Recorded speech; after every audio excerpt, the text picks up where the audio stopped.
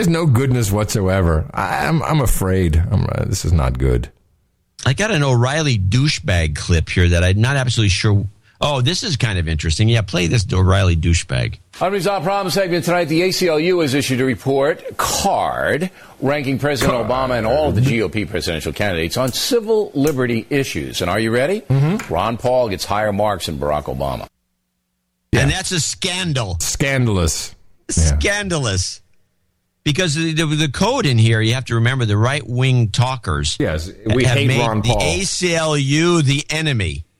They're a bunch of communists. Right. American Civil Liberty. And so if they rate you high, like Ron Paul apparently was, you're a commie. You're a commie. Anyone who doesn't know that he's a civil liberty, I mean, he's the most for civil liberties.